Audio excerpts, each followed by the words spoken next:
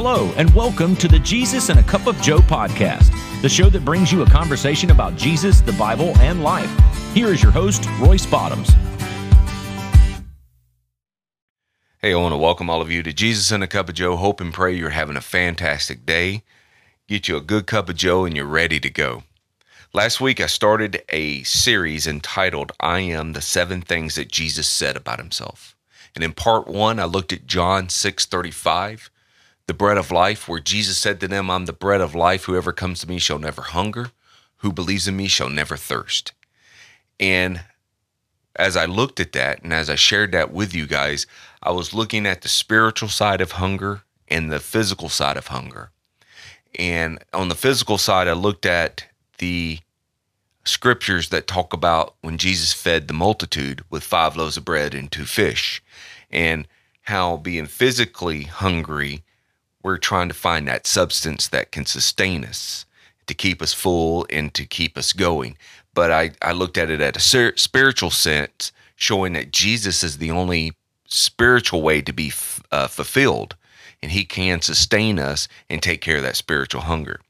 So today I'm looking at the light of the world, and I'm looking at the scripture of John 8:12, and then Jesus spoke to them saying, I'm the light of the world. Who follows me shall not walk in darkness, but have light. Okay. So when Jesus is giving his Sermon on the Mount, he preaches to the followers. He's telling the followers about being the salt and the light. And when he says that we're the light of the world, he uses the scripture found in Matthew 5:14-16, which is a city set on a hill that cannot be hidden. Let your light shine before others so they may see the good works and give glory to your Father in heaven. Jesus describes his followers like being light, which is on the outside. And light speaks of a testimony of a follower of Christ, revealing the illuminating of the truth.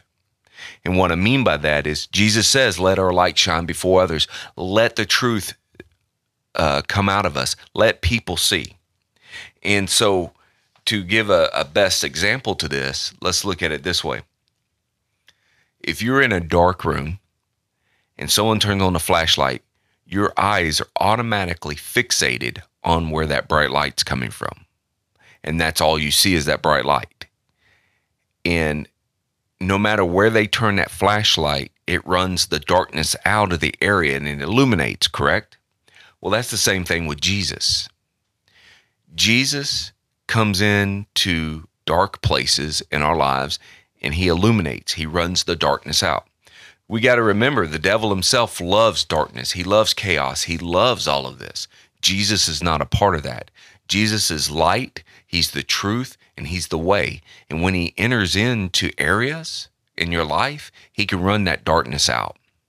I believe there's a lot of people in the world today, ladies and gentlemen, that are suffering from some type of darkness. All right. And it may be of their own doing and it may not be, but they're suffering. And a lot of people in this world today needs Jesus. But some of them just do not know how to get there. And that's where we come in. Because it's our jobs as followers of Christ to share our testimony, to witness to others. Let people see the light shine from us so they know that we are a child of God. But so many times we are judged and we act a certain way and we do certain things that causes people to turn away. And I spoke about that in an earlier episode entitled Hypocrites. So I don't want to get into that a whole lot today. But how to be the light of the world, we got to share our faith in Christ. Just like I said, God takes ordinary people and uses them to share his message to people who need to hear it. All right, when we share our faith, we are spreading his light. If you're saved, you need to let it shine. Don't hide your testimony and don't be ashamed to take your Bible to work, take it to school, or take it out in public. Don't be afraid to pray over lunch at school or at work or anywhere that you're at. Let others see the love that the Lord Jesus Christ demonstrates. And that's something we need to really do today. We need to share our faith. We need to let our light shine for faith. I understand there's separation of church and state and separation of this and that and all of this other stuff. But I'm here to tell you, we need to take a stand as Christians and let the world know that we're not going to be intimidated by them anymore. Because if the world can shut us down with social media, with enough pressure, then Christians will keep their heads down and they'll never say a word again. Jesus never did that. He rose up, he stood up for what was right, and he stood his ground.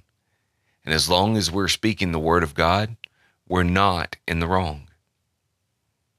The second thing we should do to be the light of the world is we need to take our light where it's dark. Jesus describes what he says in that passage, the light of the world is not the light of the church. That means that we have to get beyond the church walls and take our light out there in the darkness. Okay? Just as I said, there's a lot of darkness out here in the world. Just as we take that flashlight and we turn it on, that's what we need to do. We need to get out there and let our light shine before others. We need to share our faith in Christ. We need to take and let the light come out of us into the dark world and let people see what we're about. Okay? The third thing is we should let our light shine together as a church. When Jesus talks about the strength of collective light, each house in a city where the lights are cast at a glow across the skies, Christians should come together and glow for the Lord that we cannot create individually. We shine the brightest when we shine together. And that's true. Because the Bible says where two or more are gathered in his name, he's in the middle. So can you imagine if several of us as believers come together and share Christ, what we could do, how we could lift a lot of people up out of darkness? I'm not saying we're therapists. I'm not saying that we can fix everything, and I'm not saying we can save anybody. Salvation belongs to the Lord and the Lord only. I'm saying that we have an opportunity to let our light shine and to stand our ground and to tell people about Jesus, because this world is lost. I believe this world is heading to hell, and we have an opportunity to share the word of God so people can seek salvation and be able to turn their lives around. That's what we have the ability to do. Whether we do it or not, that's a different story. Because we have a lot of people, and you've heard me say this before, we got a lot of people who want to stand on the sidelines with their hands in the pocket because they don't want to get dirty. Well, being a Christian doesn't mean we're going to stay clean 24/7, because Jesus never did. He got out there and he got dirty. Just when the Pharisees came and asked the disciples, why does your master eat with tax collectors and sinners? Jesus said, is it not the sick that needs a physician? Or is it the healthy? And what he was meaning is, I'm not here to call the righteousness. I'm here to call sinners. I'm here to help the ones that are sick. And that's what we need to do. That's what we need to do. All right. So we need to live also surrendered to the Lord. So how can we let our light shine for God? Jesus says that we have to let our light shine before men in such a way that they can see the good works and glorify God. That's how we can do it. We have to live for God. We have to completely surrender our lives to him. All right. Jesus said that we are to let our light shine before others. In other words, to get right with God, to fulfill the Holy Spirit, and we could simply let our light shine. That's what we have to do.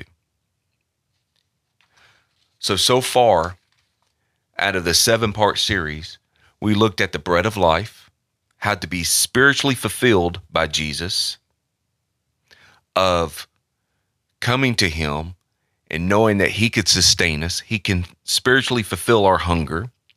And we've looked at how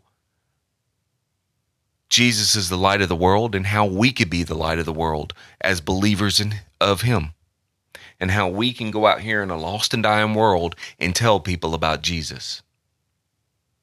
I'm excited about doing this series with you, to be honest with you, because I love the scriptures of the great I Am. I've always loved the scriptures of reading. about when Jesus is telling them that he is the bread of life, he is the light of the world, he is the door, he is the good shepherd, and he is the resurrection and the life.